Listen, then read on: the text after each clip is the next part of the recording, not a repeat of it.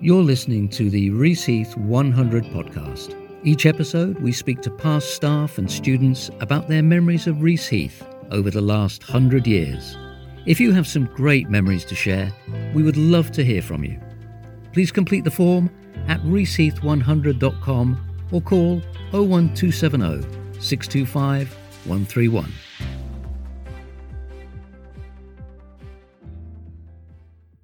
I'm talking now to Graeme Lavery, who is our Vice Principal here at Reaseheath and also our Finance Director. And Graeme, you've been with us for about 14 years. So if I can take you back to where you first arrived here. I came from the Welsh College of Horticulture and I'd been there for a couple of years as the Finance Director and Director of Corporate Services. Okay.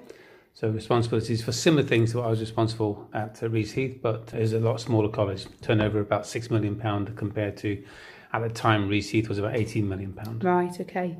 Prior to that, you've had experience in industry as well. Your career's not always been in education? No, before that, I was with MK Cable Management in manufacturing.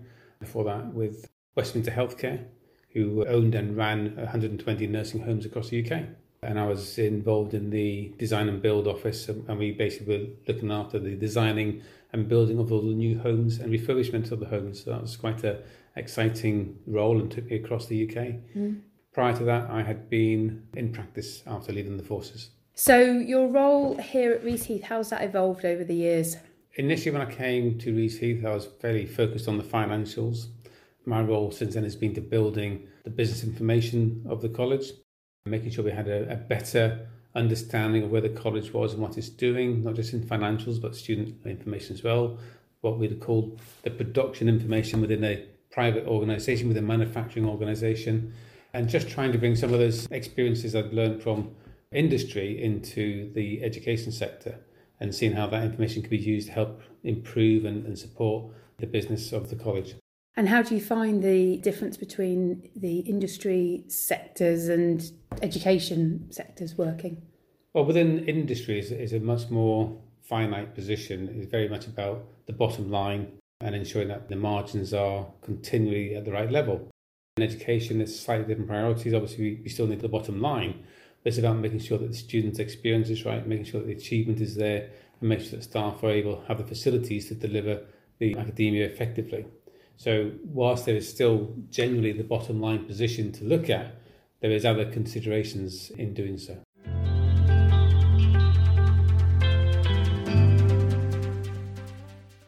Tell me about some of the highlights of your time here at Reaseheath. The Queen's visit, that was a highlight, and that was at the end of a big capital project we delivered.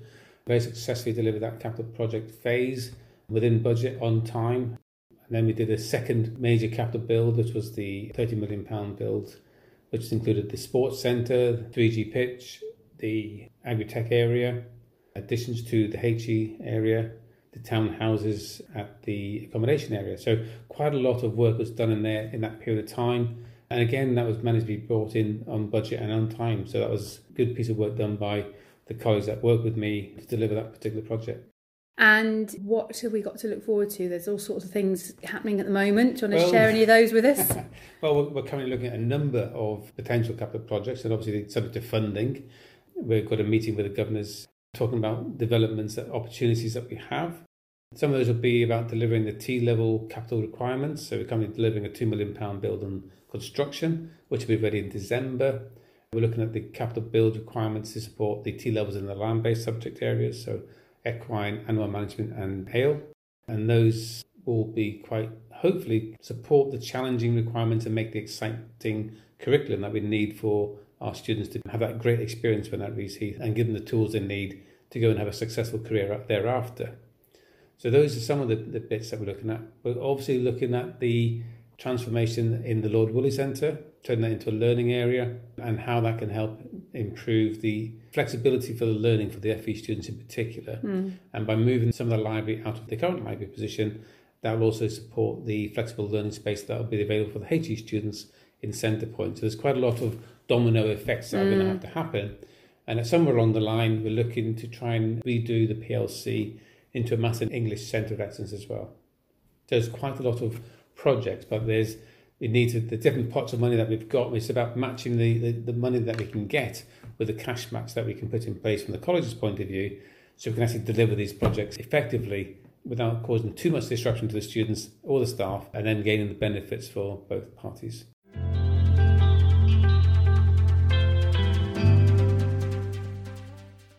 Now, we're, as Reaseheath, we're one of, I think it's about 11 land-based colleges in the UK. How important is that to you that we retain our land-based status?